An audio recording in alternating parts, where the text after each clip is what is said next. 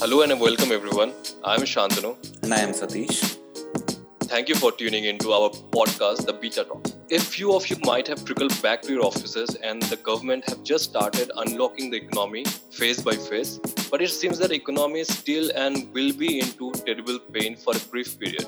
But there is nothing to remorse, as experts suggest that this won't be the case like 2008 financial crisis. As part of our initiative to elevate our educational outreach with our listeners, we have launched our new series, lockDown, What's Next to Normal. This series is dedicated to share insights with our listeners through articles and podcasts and economic revival strategies shared by our guest speaker and the beta team. So this is our first episode and under this series, and today we will talk about one of the most important events of the century, the LIBOR transition. And today we have Mr. Pranav, risk management expert from E&Y, who will throw some light upon the LIBOR scandal, transition, and its undermining causes and effects. Before we deep dive into the session, Satish will give brief introduction about LIBOR. But before we begin, I would like to confirm the listeners that LIBOR transition was not the result of COVID-19. Rather, COVID-19 has an impact on LIBOR transition as it will delay the process. Over to you, Satish. Yeah, thank you, Shantanu. I think in the first place we need to understand what LIBOR is. Well, it stands for London Interbank Offer Rate. Assume, hypothetically, there are two banks, Bank A and Bank B, somewhere in Europe. As you know, banks have to maintain certain percent of the daily cash demand as cash reserves. In case at the end of the day, Bank A faces a shortage of funds, it can approach Bank B for its short-term requirements, and Bank B can lend it to Bank A on a certain interest rates. And exactly here, LIBOR plays a key role. It acts as a global rate on which Bank B and Bank A will transact. So these rates are decided by the British Bankers Association way back from 1986 to 2014. Around 2014, a series of scandalous news broke out which diverged the dark side of LIBOR. Authorities worldwide have levied more than 9 billion US dollars of fines on many banks, including RBS, UBS, and Barclays. They had to pay massive fines as they were responsible in rigging these benchmark rates. But now, these benchmark rates are decided by ICE, Intercontinental Exchange, and in India, we use a cousin of LIBOR, which is MIBOR, Mumbai Interbank Offer Rate. All the transactions in India follow this rate. Right, Satish. So I will provide few insights on the inner workings of the LIBOR. So there are basically 5 currencies. Those are the main currencies: the sterling pound, euro, US dollar, Japanese yen, and Swiss franc. While we have on the other side 7 maturity terms: the overnights, 1 week, 1 month, 2 month, 3 month, 6 month, and 12 months. So there are 35 combinations, out of which US dollar and 3 month is the commonly quoted rate. LIBOR rate is basically applicable for short-term interest rate in London financial market and is considered as the global reference rate for unsecured loans as well as various short-term instruments. So when Bank B lends to Bank A, it would consider the LIBOR rate in addition to the spread. So spread is nothing but from where the bank earns its profit. So now in case banks are providing letter of understanding or letter of credit or other forms of short-term financing, then it would follow the similar calculations. Now, who provides these rates to British Bankers Association or Intercontinental Exchange? Now, the process of calculating the benchmark interest rate remains same to a large extent. Banks, on day-to-day basis, give quotes of the interest rates on which they are ready to lend. From the quotes given by banks, the top 25 rates and the bottom 25 rates are removed. That is, like there are 18 banks which are under LIBOR. So if you go by the calculation, then the top 4 highest rates and top 4 lowest rates are actually not considered, they are removed. The remaining bank quotes, that is the 10 banks quotes, is calculated, which will be the benchmark interest rate on which banks transact. This process is carried out by Thomson Reuters every day, and the benchmark rate is disclosed on 11:30 a.m. These rates are quoted in almost 10 different currencies and for 15 different maturity periods ranging from 1 day to 1 year. By one estimate, which we came across in our research, more than $800 trillion were linked to LIBOR, which is more than 50 times the US GDP. So that's the magnitude of LIBOR. But what went wrong? Why all of a sudden a transition towards alternate reference rate was needed? Mr. Pranav will provide a holistic understanding of the scandal involved with LIBOR. But for now, Satish has some interesting facts and figures for you. Yeah, thank you, Shantanu. Before knowing about the scandal, we need to understand how big is the size of LIBOR. It makes the story a bit more interesting. LIBOR benchmark rates impact the corporate municipal bonds, mortgages, credit card rates, interest rates swaps, future contracts and foreign exchange swaps, and most interestingly and most importantly, the student loans which most of you might have taken. In our research, we found out some stats. In total, when we look at the US Commodity Future Trading Commission CFTC, it is estimated that more than 800 trillion US dollars of financial products are linked to LIBOR. Other estimates says that around 45% of prime adjustable rate mortgages and more than 70% of subprime mortgages were linked to LIBOR. According to the Bank of International Settlements, the notional value of OTC interest rates and foreign currency derivatives totaled to 567 trillion US dollars by the end of 2011. And around 10 trillion US dollars of corporate and municipal bonds, floating rate notes, mortgages, and other consumer loans were also linked to the LIBOR benchmark rate. These stats give us an idea about the sheer magnitude of LIBOR. Everything was in the right place until the two articles that were published by a leading journal raised the suspicion. And in fact, the leading bank was fined 451 million US dollars, and many other banks were also charged with penalties. The entire system was compromised, which made the ICE, Intercontinental Exchange, take control of the system. Now, many countries have their own benchmark rate. For example, secured overnight financing rate SOFR is used by USA and Switzerland. Swiss average overnight rate SARON is used by the Switzerland again. Sterling overnight index average SONIA is used by England. These are some of the examples of the rates that different countries are now using. That's all from our side.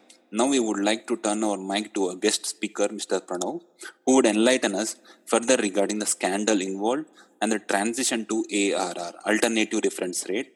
Hello, sir. We are really lucky to have you at our show. We have been actually trying a lot to host this particular episode on LIBOR, and we have been in talks with you for a while, but you were unable to give your time because you are also busy into your job. And thanks to you again for coming to our show and finally giving us time. And so, before we deep dive into the session, we would like you to give a brief introduction about yourself. Sure, Shantanu. Hi, everyone. I hope you all are safe and wherever you are hearing this. I am Pranav Chudgar. I work with EY in the financial services risk management practice. So it's an advisory practice where we work back with clients across corporates, banks, NBFCs, insurance companies, and they would be pan India, they would be European clients, Southeast Asian clients, and we help them in their treasury agendas. So it would be around treasury cost optimization, it could be around technology related treasury projects, or it could be improving their treasury strategies in terms of hedging strategy, funding strategy, working capital, banking restructurings. So Right. Everything under the treasury ambit is what we would advise clients. So that's a really exciting profile. Like, definitely it's a dream for some people who are probably wanting to go into treasury department. Yeah. So unlike any other episodes, LIBOR transition is a very vast topic which can't be covered up into a single session, but definitely we will try to confine it. So without wasting any more time, listen more from you. So I would ask you to give a brief introduction about the topic, like why LIBOR is to be considered to be one of the most important number of the world. Like why probably people previously used to consider like pi or Euler's number to be the most important numbers, but now probably LIBOR is something very much important number in the world. Sure. So I think let me just give a brief about just a minute to tell you what LIBOR is all about. So basically, in any economy, an economy functions because there is financial activities happening, and there will be people who are saving money, and there will be people who are in need of money. Now, obviously, you need interest rates when there is exchange of money of hands. There is an interest rate that the person who's saving will want on his money. So Right. LIBOR is a interest rate which governs around $800 trillion worth of financial transactions. It would be derivative transactions, it would be loans, it would be Right. CDS, it would be housing loans. So any and every financial asset where there is an interest rate is backed by the LIBOR interest rates. And Right. LIBOR it's not just one rate, it is published across 5 currencies: dollar, JPY, GBP, Euro, and CHF, Right. and across 7 tenors. So you Right. have if I take dollar LIBOR, you will have overnight LIBOR, 1 week, 1 month, 2 months, 3 months, 6 months, and 12 months. So Right. basically, you have a matrix of 5 currencies and 7 tenors, which is 35 rates, which are published every day. And this is published by banks where polling is done, and banks, there are a set banks which will publish this, that what is the LIBOR trading today across these 35 grid. And based on the rates that are set on that day, all the derivative, all the financial loans, all the other financial lending and borrowing will happen on the rate that is published on a day. So from a background perspective, like I said, it's an 800 trillion market that the LIBOR is. And compare it with I think the world GDP is around 70 trillion. US is around 17 trillion of GDP. So it's almost 10 times the world GDP on which LIBOR is linked to these financial assets. So that's how big the whole LIBOR market is. So, as you suggested, like there are around 5 currencies and there are almost around 7 maturity terms. That makes it 35 combinations. Now, just wanted to ask, like the most important currency or the most traded currency in this particular LIBOR is dollar, and the most important maturity term is 3 months. So that gives a combination that dollar and 3 month is the mostly commonly quoted combination. Now, Correct. despite dollar being one of the most important, like LIBOR, despite being USD dollar to be one of the prominent currency, why it's being traded or mostly considered in a sterling pound country? So I'll go back a bit because I like to read history and how historical events have impacted financial markets. It's a very interesting way to link whatever happens in the market. So when World War II ended, the whole European region needed money to rebuild itself. Right. Now, every European country was devastated and they did not have any money left to rebuild their own country. It was only US which survived the impact of financial devastation, because obviously none of the European countries attacked US. The war was always fought within the European periphery. So US had money which they could lend to the European countries, and UK has always been the financial power till the World War One and World War Two. The banks that were established in UK were the ones which became the center point from where money was distributed to other European regions and money was used in UK. The US, under the Marshall Plan, started remitting dollars to the European market, and the UK banks were the recipient of these dollars. So the UK banks would receive dollar and then they will lend it to whichever country or whichever entity needed this money. And now when lending had to be done, the banks had to come up with an interest rate. At what rate will this money be lent? And because London was the financial hub, the interest rate, the benchmark interest rate, started to be known as LIBOR, which is London Interbank Overnight Rate, which means that what is the rate at which one bank is lending the other bank on an overnight basis. So that's where the prominence of London came in when it came to lending. And then obviously as the financial markets started evolving, it was not just dollar in which rates were published, but the banks started publishing rates in much wider currencies. And there was a time when even I think Swedish krona and Norway kron LIBOR rates were published, but it was not a frequently traded currency or not a frequently traded interest rate, and hence some years back that was stopped by these banks, and the focus remained on the 5 currency pairs. Right. So like as you said, like LIBOR is mostly used as a benchmark rate or probably as a global reference rate when it comes to calculating the interest rate for short-term instruments. Like even I think even for home loans or mortgages, even I think LIBOR rate is being considered, if I'm not wrong. Correct.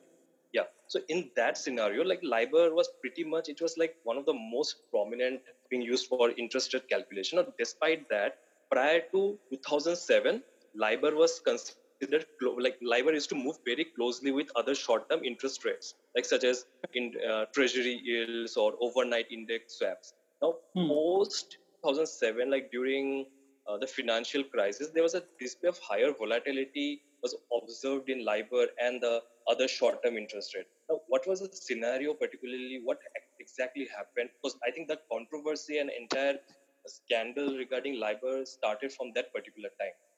So could you shed some light on this issue? Correct. So when you look at LIBOR, it is a combination of 3 things that go in pricing a LIBOR. Now, for any economy, the interest rate, the base rate, is what the central bank rates are.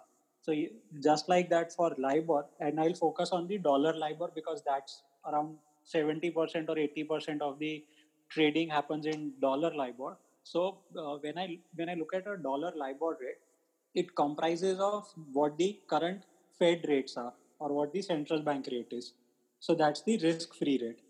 Then there is a component of credit risk, which means that the whole lending that happens in the LIBOR market is unsecured.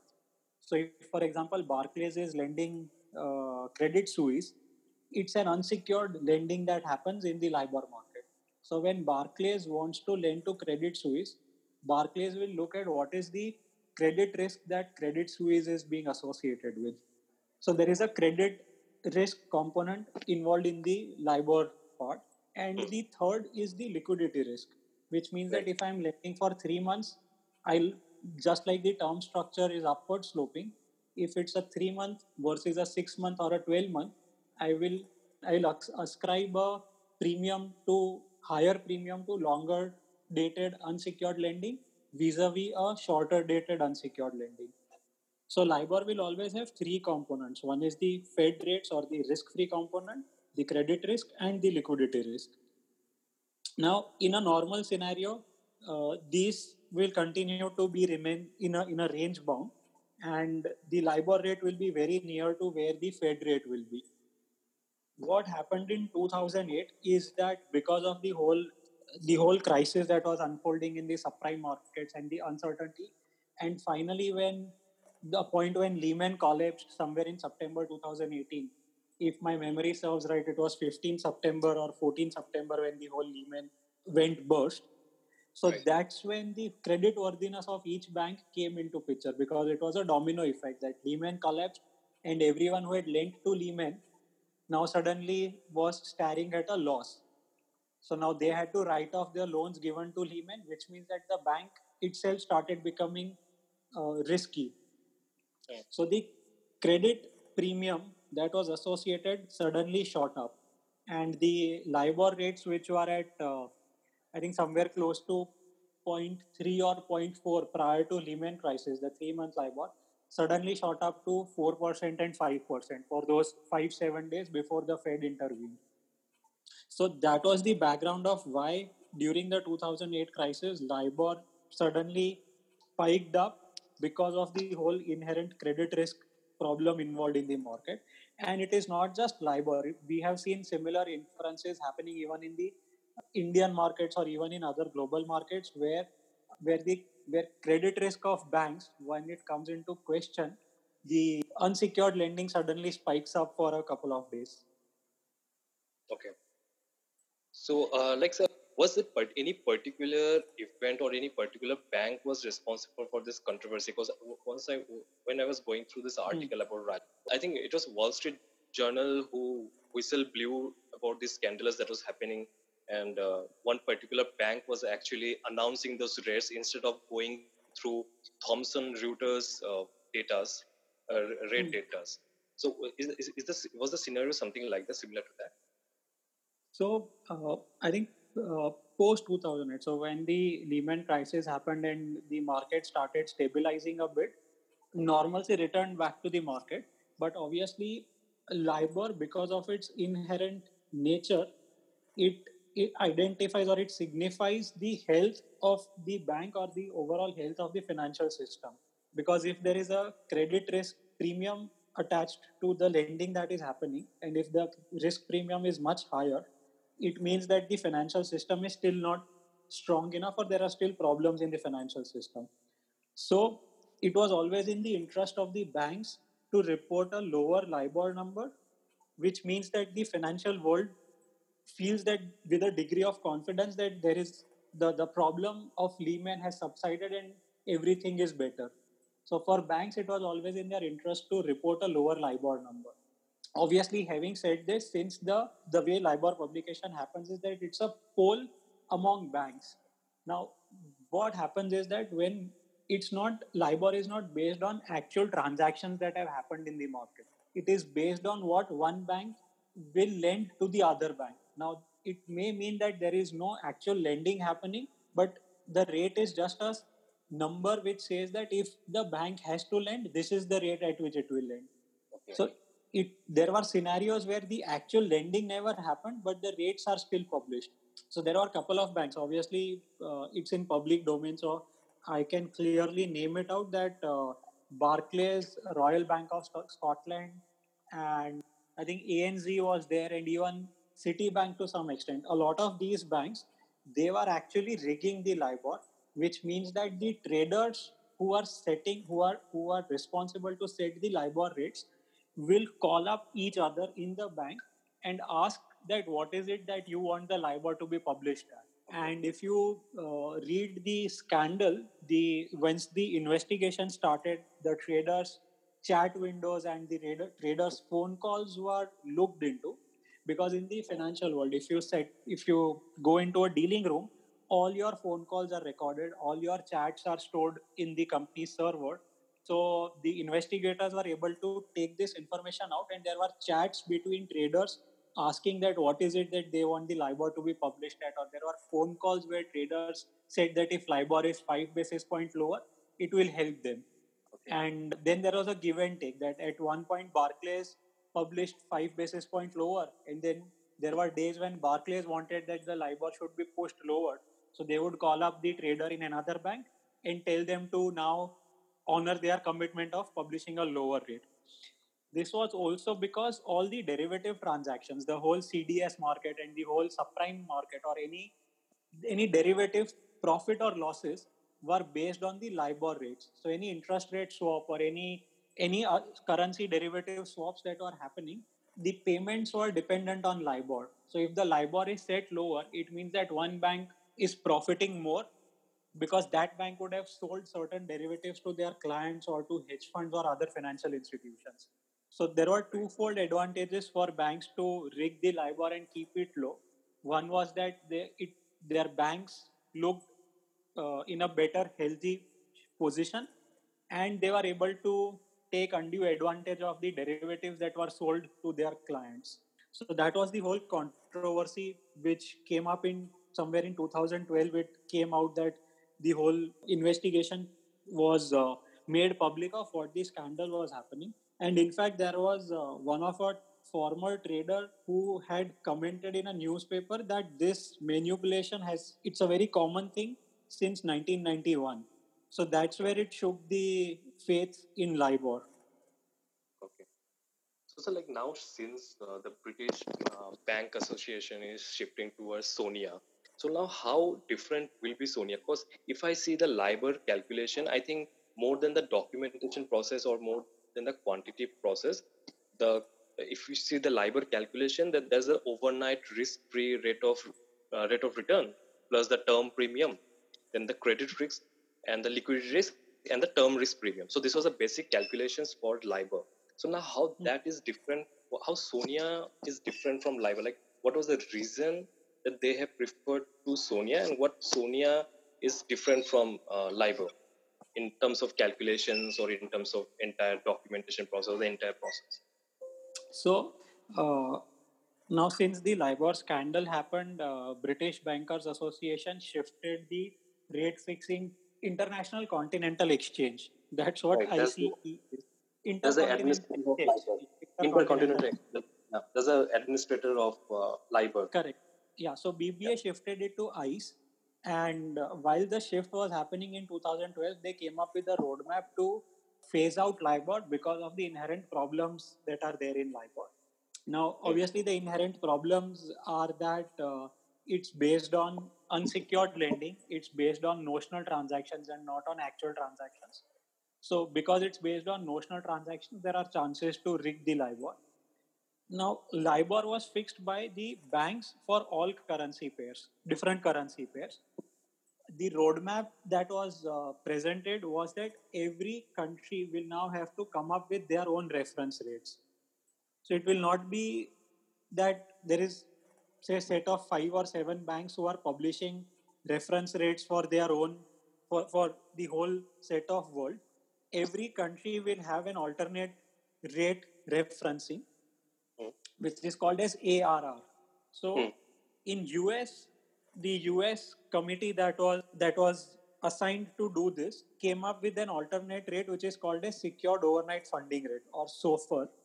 UK came up with SONIA, which is sterling overnight index average, and Switzerland, Japan, and the Eurozone came up with their own reference rates. So obviously, because 70-80% of the trading happens in SOFR, which is the dollar, it's SOFR, which is the secured overnight financing rate, which is something that we'll keep reading a lot. And like I said, every country had their own working groups. So US had their own alternate reference rates committee, which is ARRC. UK had their own, which is working group on sterling risk-free rates. So that's how each country has developed its own working committee, and so for Sonia, Saran, Esther, these are the rates for each of the currency pairs. Now the preference to this alternate rate is that these rates will be based on the actual lending that has happened in the market, and it will be based on the secured lending and not on unsecured lending. So that removes the credit risk component from LIBOR.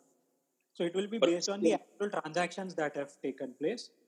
And that's the biggest advantage that this alternate rates will have. Okay. So, but still the 18 banks which were earlier associated with LIBOR will still be with Sonia? Yes, the same banks, but they will have to prove that a transaction has happened at a particular rate that they are going to publish. It will not be like a phone call where two traders are discussing. They will have to give evidence that an actual transaction has happened. Okay. And moreover, I think in Sonia, like previously in LIBOR, it was morely the cash where loans or the lendings which are provided were unsecured. So will in Sonia it will be more secured loans provided, or it will remain same unsecured? The loans can be secured or unsecured, but the reference rate that is published will always be based on secured lending. Now, once a reference rate is published, and then when a bank wants to lend to another bank at an unsecured rate, it is left to that bank to apply a credit risk premium on top of the reference rate. Okay, and finally, I think one of the most complicated question that I think, and also it's very lengthy, that is how this transition will actually take place. Like there are almost around $800 trillion which are priced under LIBOR. Those particular instruments now has to get shifted to Sonia. So the interest rates will probably change, the spreads will change. Now, how these transitions will take place and what are the challenges the companies would face or they have complained while during the transition from LIBOR to Sonia? For any financial contract, the basic premise of a legal agreement is something called as fallback clause, which means that in this case, every agreement or every transaction that happens and the legal agreement behind it will say that in event where LIBOR is not published, there will be a fallback arrangement on picking the LIBOR rate. This was assuming that there will be, say for example, it's only one day where LIBOR is not published, and you will look back at the previous day's LIBOR. In case there is, say, a terrorist attack on London, and hypothetically, let's say that LIBOR is not published for 5 days. So they will look at the last published LIBOR rate to reference everything.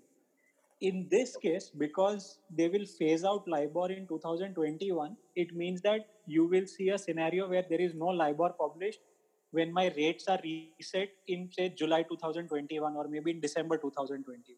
So I can't rely on a rate which is published on 31st December 2020 for my interest rate fixing that happens in June 21 or July 21. So the market is still grappling in terms of changing the legal agreements to say that the fallback clause will have to be changed, that in case LIBOR is not published, Sonia or SOFR, whichever the currency pair's reference rate is, that is the rate that has to be used. So every contract will have to undergo changes, which means that it brings in the legal element around it, that companies will have to go through all of their contracts, which are not just related to financial contracts, but even contracts where there are penalty clauses assigned in cases where, say, for example, if I delay my payments, then typical contract will say that the interest rate charged will be based on 3 months LIBOR for the number of days of delay that has happened. Now, companies will have to look at their contracts and see all of these contracts where such LIBOR rates are mentioned, and they will have to change it to the respective benchmark rates. So it's a mammoth exercise that needs to be done. That's challenge number one. Challenge number two for a SOFR or a Sonia is that it's only for an overnight purpose. So there is no term structure, which means that SOFR or Sonia will be published for rates which are or transactions of today. But if I want to price a 3-month loan, there is no term structure, unlike LIBOR, where it's a 3-month, 6-month, 12-month term structure. So it will be left to each trader to decide that how will he price in the liquidity risk or the term structure on top of the reference rate. And I think another challenge is that there are no historical rates available for SOFR or Sonia. They've started only from 2018. So as a derivative trader, if I'm trading derivatives and if I have to price my transaction, I will always want to look at historical rates to factor in any black swan events or any anomalies that would have happened historically and price it in my current term structure. Okay. So that is not possible.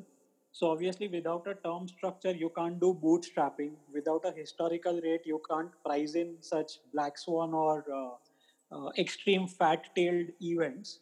And finally, the last challenge is that Sonia or SOFR, it's not forward-looking, which means that for a company, if my rates are being told to me today that this is the rate if I taken a loan and if I have to make my interest payments, I will want to know today that what is my interest payment going to be after 3 months, which is possible in LIBOR because it is a forward-looking rate that it's set in advance.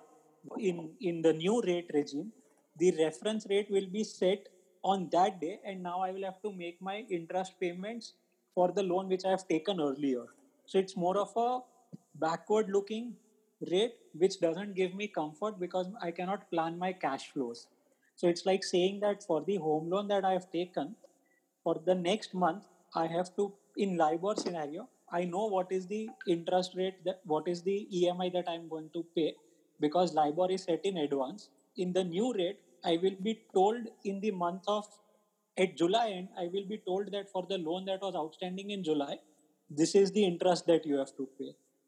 So at a corporate level or even at a retail level, it becomes difficult to plan your cash flows under the new rate regime. Okay. So thank you, sir. It's really it was really helpful. We were actually trying a lot for this LIBOR session with you, and actually Yes, it was you who got tied up. Yeah, I was tied up in a lot of things, and since we have our financial year end 30th June, so somehow EY has a July to June calendar, and that's why I could not give you a specific time for this session. But it was really, really wonderful to have this session. So thank you to all of you. Thank you, sir, for providing us with your valuable insights. Thanks a lot to all the listeners, and we hope it cleared your doubts regarding the emerging views on LIBOR transition. Please follow us on our social media platforms and listen to us on Spotify, Google Podcast, and iTunes with the same name, The Beta Talks. This is Shantanu signing off.